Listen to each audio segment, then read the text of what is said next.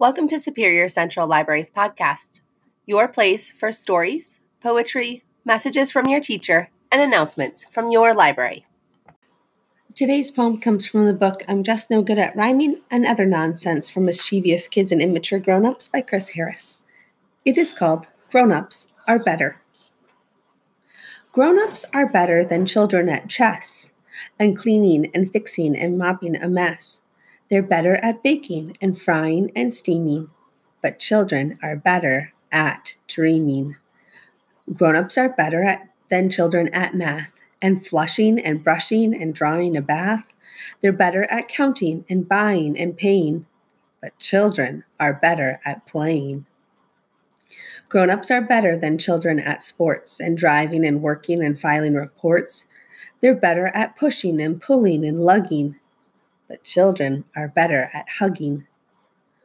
Grown-ups are better at most stuff you see, from tying a shoelace to chopping a tree, but children are gooder and grown-ups are badder at just about all the things that matter.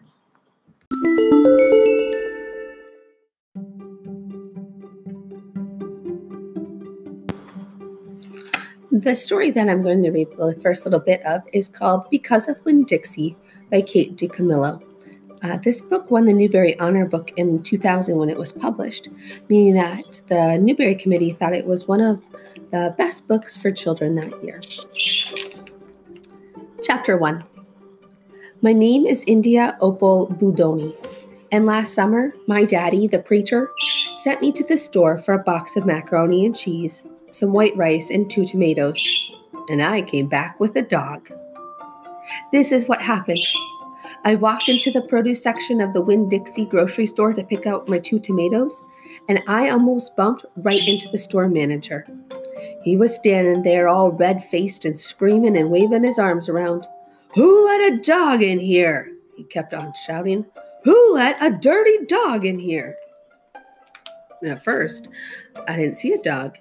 There were just a lot of vegetables rolling around on the floor, tomatoes and onions and green peppers. And there was what seemed like a whole army of Winn-Dixie employees running around waving their arms just the same way the store manager was.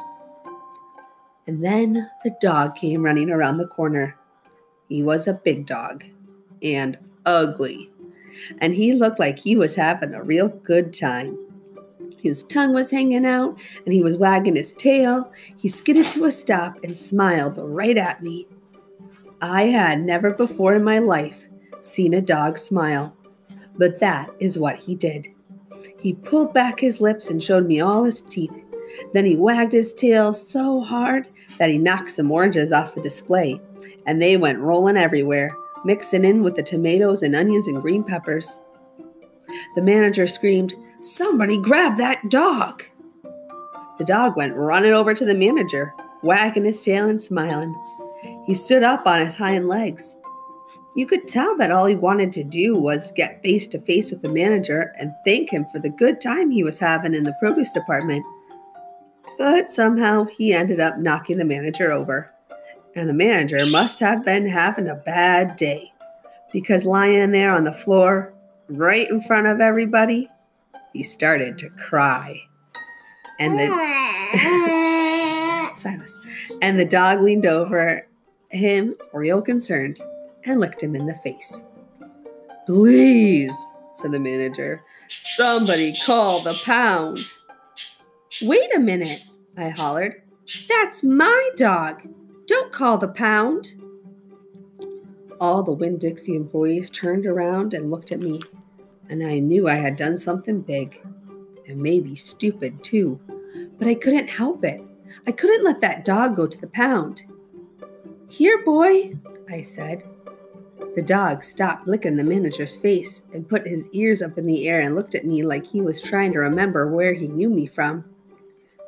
"Here, boy," I said again. And then I figured that the dog was probably just like everyone else in the world, that he would want to get called by a name. Only I didn't know what his name was. So I just said the first thing that came to my head. I said, "Here, Winn-Dixie." And that dog came trotting over to me just like he'd been doing it his whole life.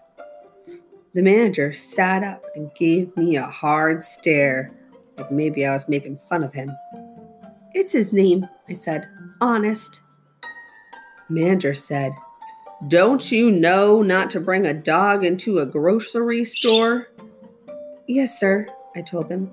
"He got in by mistake. I'm sorry, it won't happen again." "Come on, Winn-Dixie," I said to the dog.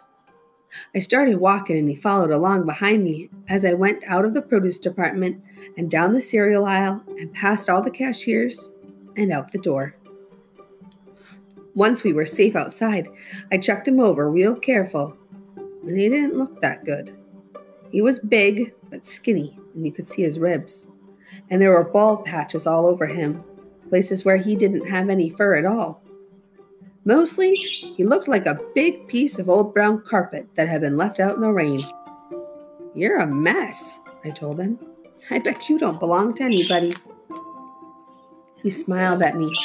He did that thing where he pulled back his lips and showed me his teeth. He smiled so big that it made him sneeze. It was like he was saying, "I know I'm a mess. Isn't it funny?" It's hard not to immediately fall in love with a dog who has a good sense of humor. "Come on," I told him. "Let's see what the preacher has to say about you." And the two of us, me and Winn-Dixie, started walking home. I hope you enjoyed that first little bit of Because of Winn-Dixie by Kate DiCamillo. And if that name sounds familiar to you, you probably know some of her other books. She has written lots of books, and Because of Winn-Dixie was her first in 2000. But she's also written The Tale of Despereaux and The Miraculous Journey of Edward Tulane and Flora and Ulysses and the whole Mercy Watson series with The Little Pig and Eugenia Lincoln. One of her newer books is Louisiana's Way Home, and it is a very clever little book that we enjoyed listening to a lot. So feel free to check out the rest of Because of Winn-Dixie, and you've got to read the book before you watch the movie, but the movie's also very cute and great for families. And I wanted to let you know, if you haven't seen it, that June 10th is going to be the day that all students are required to turn in their Chromebooks if they borrowed one from Superior Central, as well as to return any library books that day, June 10th. So make sure that you're keeping your books safe so that we can get them back on the shelf for next year. I hope you guys have a great day. Enjoy that sunshine. Keep reading.